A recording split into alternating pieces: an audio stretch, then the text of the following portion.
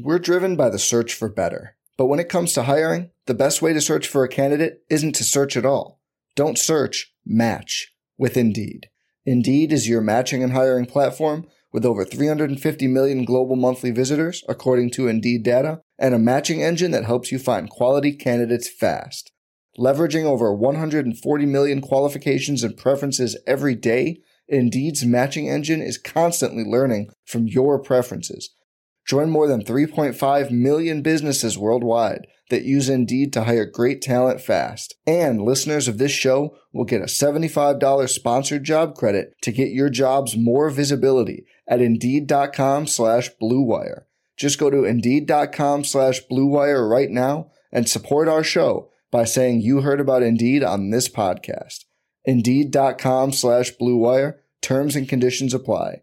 Need to hire? You need Indeed. Do you ever feel like you're always on? What do you do when you need a moment to chill? How do you like to hit the reset button to get ready for what's next? These days, everything is go, go, go. It's nothing but nonstop hustle all the time.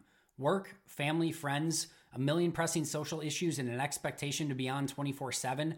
Sometimes you just need a moment to turn off and hit the reset button. That's when you reach for an ice-cold Coors Light, the beer that's made to chill. Listen, there's a lot going on in Green Bay right now, and I feel like we could all use a moment to chill with a Coors Light. See, Coors Light is cold lagered, cold filtered, and cold packaged. It's literally made to chill. It's as crisp and refreshing as the Colorado Rockies. Perfect for a moment to unwind. Coors Light is what I choose when I need to unwind. So when you want to hit reset, reach for the beer that's made to chill. Get Coors Light in their all-new look delivered straight to your door with Drizzly or Instacart. Coors Brewing Company, Golden, Colorado, and as always, celebrate.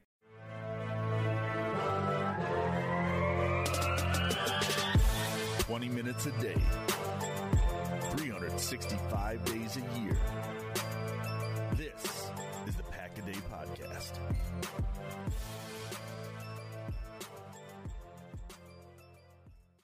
What is up, Packers fans? Welcome back to the Pack-A-Day Podcast. This is Jacob Morley, joined as always by my co-host, Ross Uglum. You can find us on Twitter, myself at Jacob Morley and Ross at Ross Uglum.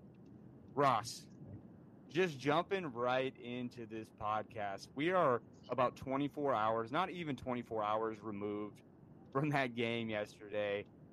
And all I have to say is Aaron Rodgers is the boogeyman. Nobody wants to see this guy. And are you kidding me that he was able to come back into this game with one leg and essentially completely turn the tide of a game? I'm just riding an emotional high right now from that game. Today was awesome. It was just one of those days where you could not take the smile off of my face. Every single article that came out today, I was just happy to read it, happy to click it, just gathering as much information as I can. Obviously, we don't know much about next week with his knee injury, but I don't even really want to think about that. I just kind of want to bask in the glory of this game. Ross, you were in Lambeau Field for this game. You got to witness this firsthand. The emotional roller coaster that I'm sure was unbelievable.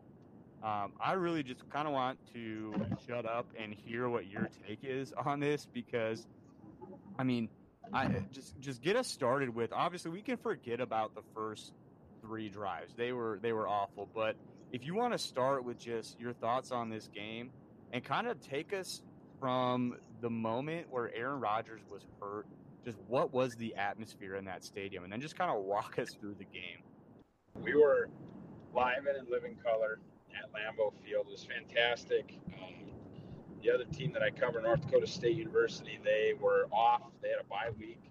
So I was able to actually head towards Wisconsin on Friday and really enjoy everything that Green Bay has to offer on a game weekend, both Saturday and Sunday. They had a tremendous concert event on Saturday night, the Steve Miller Band. You see pictures from that. The entire parking lot was just jam-packed. There had to have been 60,000 people in that parking lot. Absolutely unbelievable.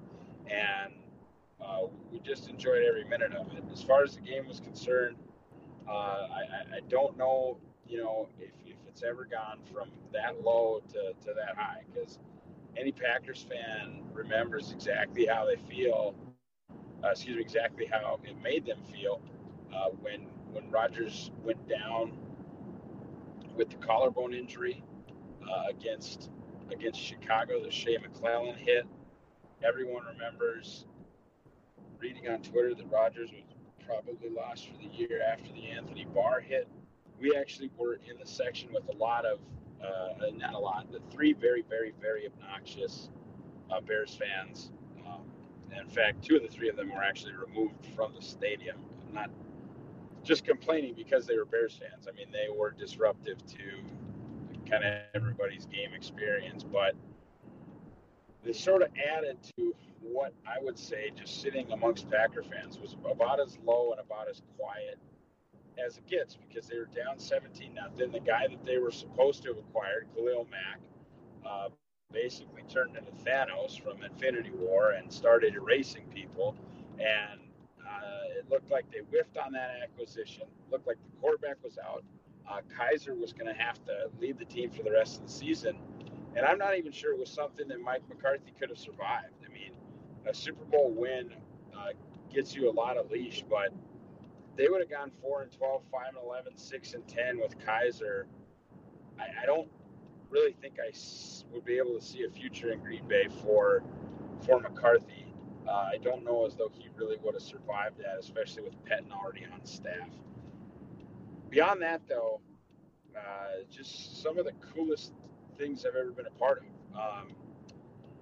Rodgers coming out of the tunnel, he came out, our seats were in that end zone where Green Bay's tunnel is. Came out, the last Packers alumni to get introduced was Jerry Kramer.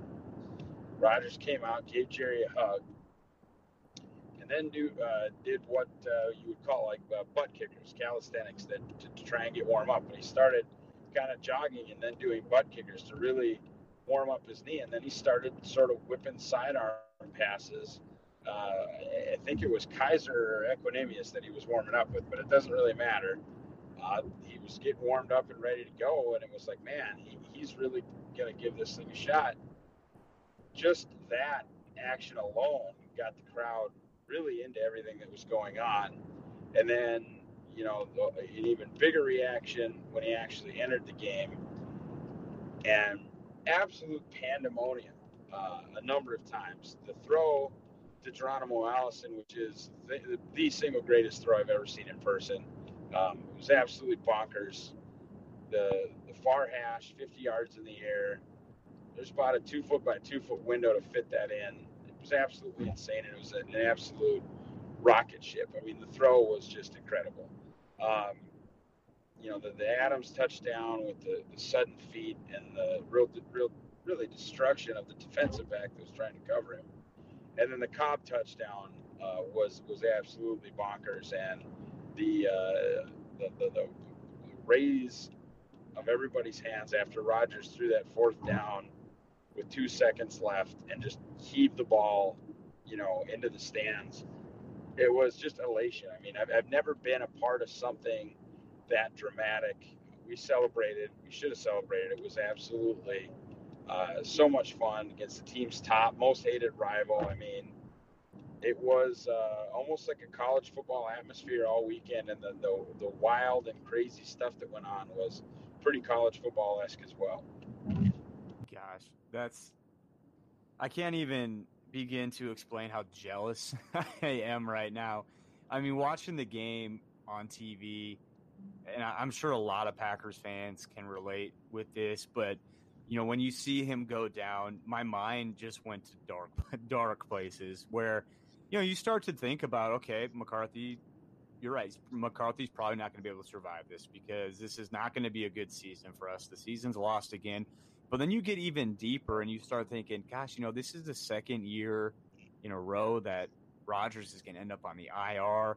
And then you start getting some Tony Romo type vibes or, some Joe Theismann type. Like, is this guy's, all world career going to be cut short by injuries? And that wouldn't just be heartbreaking to Packers fans. That would be heartbreaking for the National Football League just to see this generational talent go down.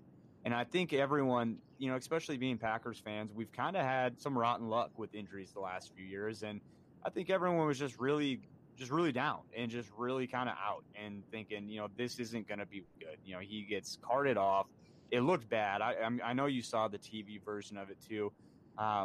It didn't necessarily look bad in the sense of him twisting and, some kind of gruesome injury, but just the way he went down and couldn't put weight on it. It's just, I was so bummed. And I even tweeted out, I don't think there is a worse way, or at least I can't think of a franchise starting a season off in a worse way than the Packers did that night.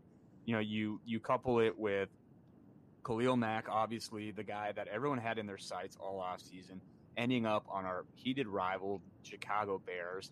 And not only that, but he's coming out and absolutely, like you said, that's a great comparison, calling him Thanos and saying he's just making people disappear, because he was everywhere. I mean, he was just a one-man wrecking crew.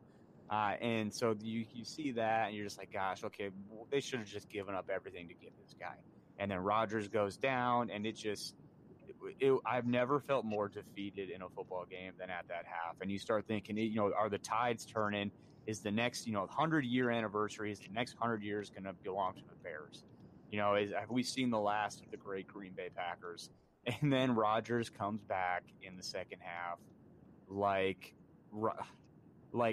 they're just, from the ashes, out of nowhere, he comes running out of that hell, and no one really knew about it either. That's what's crazy is hearing you talk about the Packers legends that are there. You always hear about the ghost of Green Bay and how much history is there and the legacies of these guys, and it's just it couldn't have been more perfect. And actually I saw you tweet that about Jerry Kramer, but I thought that was before the game. I didn't realize that was at halftime. That's awesome. That's so cool. It's almost like Jerry Kramer did like a Mr. Miyagi with the hands, just laid hands on Aaron Rodgers' knees, and he was good to go. But that's so cool. We could talk about that game, and my advice for Packers fans would be enjoy that game as long as you can. And that stuff, the NFL is such a week-to-week thing, and obviously the Vikings are in town next week, and they're a good team. Like, my goodness, if you watch that they have a special defense. It's not going to get any easier next week. But I'm going to enjoy this Bears win until about 30 seconds before kickoff for that Vikings game. I'm not going to worry about this Rodgers stuff about his knee. Obviously, I'm going to stay up to date on it. We didn't get any updates today.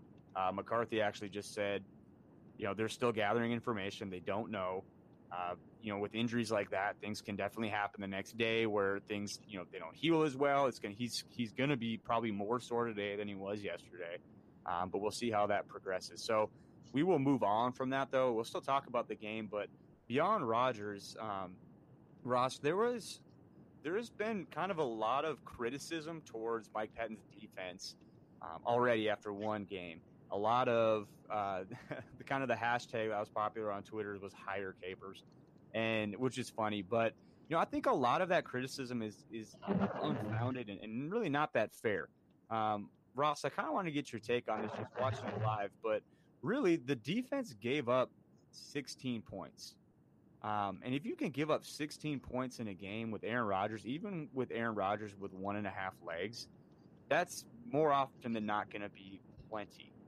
Granted, they were playing a second-year quarterback, and that first drive was impressive. But after that, I really thought they locked down and actually played pretty well. Ross, what are your thoughts on that?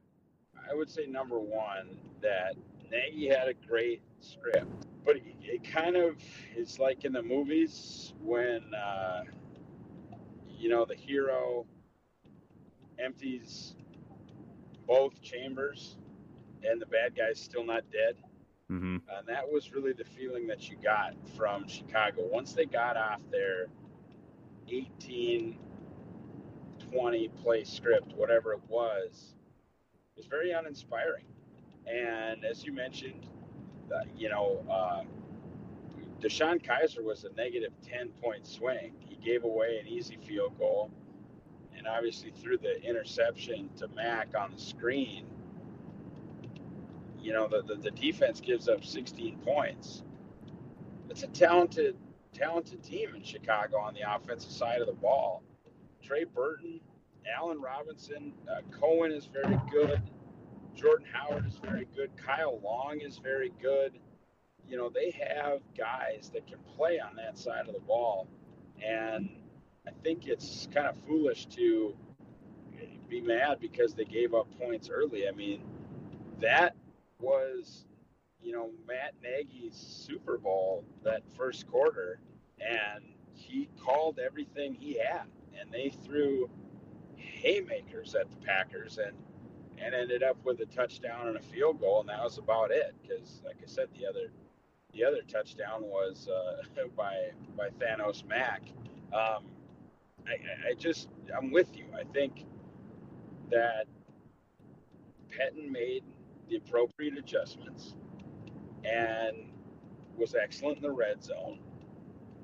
And if you're going to give up 16 points a game, Aaron Rodgers is generally going to score 17. So you're going to win 65 to 75% of your games. That's a fantastic formula, in my opinion. Even keeping guys under 20. I mean, you look at the playoff losses in Aaron Rodgers' career, I think it's something like 36.5 points against. So if he's not getting the offense to 37, they're not winning most playoff games. Or that might not be the exact math, but the point stands. You don't need to give Rodgers that much. And I think Pettine really did. And I think specifically where you could see the talent improvement on the team where the defensive backs were a revelation. Kentrell Bryce got picked on a little bit, but that's going to happen. I mean, that's not his thing. I think you'd want to use Tramon Williams maybe in that role a little bit more, that off safety that needs to cover a little bit. I think, Morgan Burnett might have been a little bit more helpful there. Maybe get a true free safety to pair with HaHa. Kentrell is not a cover guy, and I don't think makes any bones about being a cover guy. He's there to mash you in the face, and he did some face mashing last night. I thought he overall played okay, but he got isolated a couple different times. Burton beat him a few times. Then they threw Josh Jackson on Burton, and it was game over because, as we know on this podcast, Josh Jackson very well may be the best defensive back to ever lace him up. Mm-hmm. Yep. Well, and it's interesting you say that because what gets me excited about Pettine too is his willingness to make those adjustments. In the second half, you saw Josh Jackson blanketing Trey Burton, but you also saw Jair Alexander basically eliminating Tariq Cohen's in the passing game, which I thought was really neat because you don't we're so used to kind of Dom Capers coming out with his game plan and kind of just sticking to it. And I thought that was super refreshing and encouraging to see, Mike Pettine, like you said, that's a great analogy of, Matt Nagy basically, he emptied both of his chambers. He knocked Mike Pettine down, but, the slow hand raise with the crowd cheering, Mike Pettine got back up and basically had a great game plan for him in the second half and really didn't give them much of anything. He basically dared them to run the ball, and they did. And, they ran the ball well, but not well enough to really gash the Packers. I mean, they were able to stop them when they needed to. It would have been frustrating that last drive if they would have gone down and scored, and that really would have been the narrative of, Aaron Rodgers is amazing, Packers defense still sucks, but they got the job done. They held them to a field goal, and everyone in the stadium, everyone watching that game knew that the Packers were going to win that game. You left Aaron Rodgers with over 2 minutes, and all he needed was a touchdown. I mean, it was, and he was on fire. So it's interesting. Pro Football Focus actually had Josh Jackson as their 13th ranked corner after week 1, and Jair was their 17th. So that's very encouraging to me that we have these two young corners that come out in game 1 and produce as top 20 corners, in their first game. So that's, like I said, that's really encouraging. That's good to see. I know, Tramon and Kevin King were not rated as high, but, you really didn't hear their names that much. Tramon looks like a 22-year-old kid out there running around, which is unbelievable. And Kevin King, I thought Kevin King actually played really well. I haven't gone back and looked at him specifically, and I don't have access to the All-22, so I won't be able to. But just from the pure aspect of, you didn't hear his name. He seemed, when he was thrown at, he had good coverage. So great building blocks for this defense moving forward. It's only going to get better with Burks coming back as well. That was one thing that I really thought the Packers were missing last night, especially with an explosive running back like Tariq Cohen was that athletic inside linebacker to kind of chase that stuff down. Luckily, I think he'll either be back the next week or the week after. I know he's a limited participant right now in practice, so the Packers are obviously a very conservative medical staff, so we will see with that moving forward. The other two guys that I thought were really interesting, Ross, from Pro Football Focus, are obviously the Packers bookend tackles, because it was kind of the tale of two players and two halves. David Bakhtiari right now for Pro Football Focus is the number 1 rated tackle in the NFL after 1 week, which is essentially him just picking up where he left off. I don't know if Packer fans, I feel like we've been spoiled. We went through a couple rough years of tackle play, but going from essentially Chad Clifton to David Bakhtiari and not spending a first-round pick on either of them, that's kind of rare. David Bakhtiari is he just is such a stud. He's such a pro. He's still under 26. You can't say enough about David Bakhtiari and his preparation and how he gets ready for this stuff. But the more interesting player I thought Ross was Bulaga. Obviously, this guy's coming back. What is it? He's just over 9 months, right, of coming back from that ACL. Yeah, it was the November game against Detroit, I think. Yeah, so the fact that Brian Bulaga is 9 months removed from a pretty catastrophic knee injury.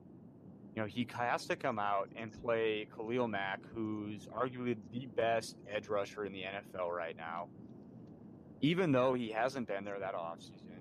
But I almost think that's a little bit advantage to Mack as well, because pass rush is such a chess match at times, and it's such a how you have a feel for this guy, and especially as a tackle like Bulaga, you really saw him settle in the second half. And if you listen to his interview after the game, he talked about making adjustments in the sense of not changing his technique, but changing the techniques he used in the second half. So I just think, hats off to Bulaga for going out there 9 months after, getting his knee opened up and basically having a ligament replaced. He's such a pro. So I'm actually pretty proud of the way of Brian Bulaga played. He's their 42nd ranked tackle right now. But I'm really I'm encouraged by him. I think he's only going to get better as he kind of gets his feet back under himself. But Ross, if you want to talk about, we did have a really good mailbag question, and it's kind of a good segue into that. But let's see who asked it. Let me pull it up here real quick. It was Eric Rose at Eric Rose 4. And I'll let you answer this, Ross, because you're much more of a lineman guy than I am. But he just says, I'd like to hear more about what may have changed on the O-line from the first half to the second half. Was a night and day difference. I agree with that, it was. But what do you think, Ross, really did change from the first half to the second half? What kind of adjustments can you speak on? Well, what happened basically was 2014. Rodgers had like a calf or a hamstring thing.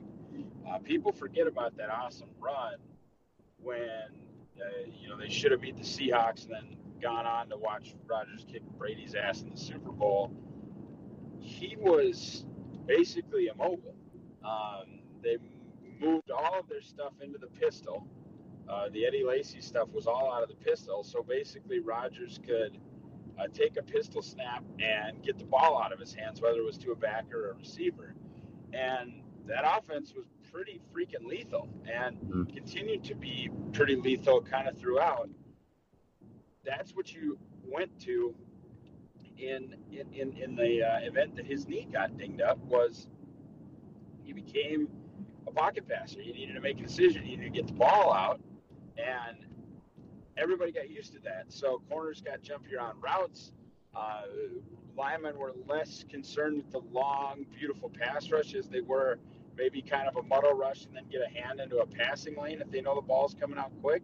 And that actually worked into Green Bay's favor. That's how you got the long bomb to Allison. That's how you got the kind of stutter go from Adams, is they were paying attention to the short stuff because Rodgers was whipping the ball out of there. And I love Aaron Rodgers, but when he, dances around and dinks around forever and ever and throws the ball away, it's frustrating to watch. Now, Are there times, probably more often than we even give him credit for, where he makes a play doing that? Yes.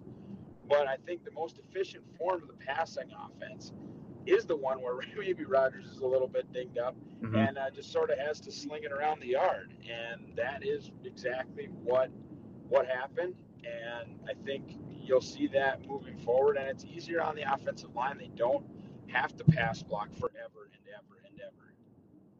Yeah, and I think, when they go to that kind of that quick set passing game too, that wears out those pass rushers as well, especially when you're not getting home as much and they're in that hurry up offense. I think that had a lot to do with it as well. It's just the fact that they were able to just kind of start leaning on those guys. And Khalil Mack, I don't care how hard you work, that guy still ended up playing like 45 out of 70 snaps, which I guarantee that's more than what the Bears had on their pitch count for him. And I'm sure he was pretty gassed by the end of it too. I think we'll honestly get a better indication of this matchup next time the Packers and Bears play. Bulaga will be more established. He'll be further away from that injury. Khalil Mack will, as scary as it sounds, be more acclimated in that defense and more in football shape. Hopefully, and don't forget about Roquan Smith. That's the thing. He's on a pitch count too. They weren't playing him a ton. I've been very vocal about how little I actually believe the inside linebacker position matters in today's NFL, but he's a top 10 pick, and he was a top 10 pick for a reason. I think you start getting, it was an edge rusher, so you start thinking about 60 to 70% of the snaps for Mack, and closer to 90-95% of the snaps for Roquan, like Blake Martinez, who played every down last night. You're a completely different look from a Bears defense standpoint, and I think, as scary as it might sound, a better look. Now, I say as scary as it might sound, Aaron Rodgers on one leg had no problem putting 21 on them in a quarter. So they kind of still the Bears, but from a talent perspective, very, very good. Yeah, and that's, and Roquan made his presence felt immediately. I know he got a sack on his very first play, and you just get to see the speed and explosiveness that he possesses. He was a guy that I really loved coming out of the draft class. They actually got him and Anthony Miller. I know you're a big Anthony Miller guy too, so I was really impressed with their draft class. Ross, it looks that Bears defense is going to be nothing to mess around with, I'm sure. But having Aaron Rodgers on your side is almost like a cheat code. So we'll hope that he just kind of keeps dissecting them, and he's kind of been able to own the Bears. He absolutely has owned the Bears, going back to even Brett Favre. It was really cool too. We're almost running out of time here, but I did want to mention in Rodgers' press conference after the game, I thought it was really neat just to kind of hear him talk about how playing behind Brett Favre, you learn how to play this position the right way, and you learn how to be tough. And I just think that's kind of cool. This is a completely different subject, but you just get to kind of see how their relationship is kind of developed over the years. And now that Rodgers is kind of approaching those years as an older player in the league, I think he's been able to have a lot more empathy towards Brett Favre in his later years. But like I said, that is a completely different subject, and we don't need to dive into that. I just want to continue to enjoy this win. Ross, thanks as always for joining me today. Ross is actually driving back from Green Bay and actually took the time out to just call me in the car. So this is awesome. Big ups to you, Ross. Really appreciate it. As always, guys, if you're not following the Pack a Day podcast on Twitter, go ahead and give them a follow. You won't regret it. You get to stay up to date on all things Packers, 365 days a year. We will be back in a couple Tuesdays. Until then, thanks for listening. Shotgun formation of 3rd and 15 to the 46-yard line of Dallas. They empty the shotgun. Cobb in motion to the left side. Rodgers looks it over, gets the snap. Backpedals now under some pressure. Steps up, throws it over the middle. Got Adams! 30, turns upfield, 25, cutting right to the 20, 15, 10, 5. Devontae Adams to the south end zone for the touchdown. Rodgers looks it over, Starks to his left. Now he moves Starks to the right side. Snap to A-Rod. Looking downfield, being flushed. Rolling left, winds up. Rainbows it high and deep into the end zone. It's high point and it caught. It is caught for a touchdown. Yes! A miracle pass. Jennings caught in the end zone. Can you believe it? Unbelievable. Believe it.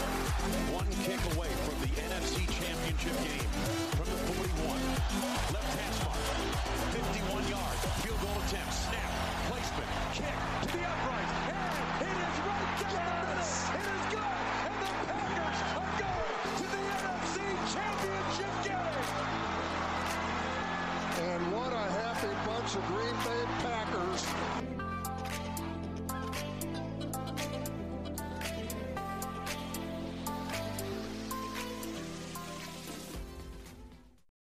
Without the ones like you, who work tirelessly to keep things running, everything would suddenly stop. Hospitals, factories, schools, and power plants, they all depend on you.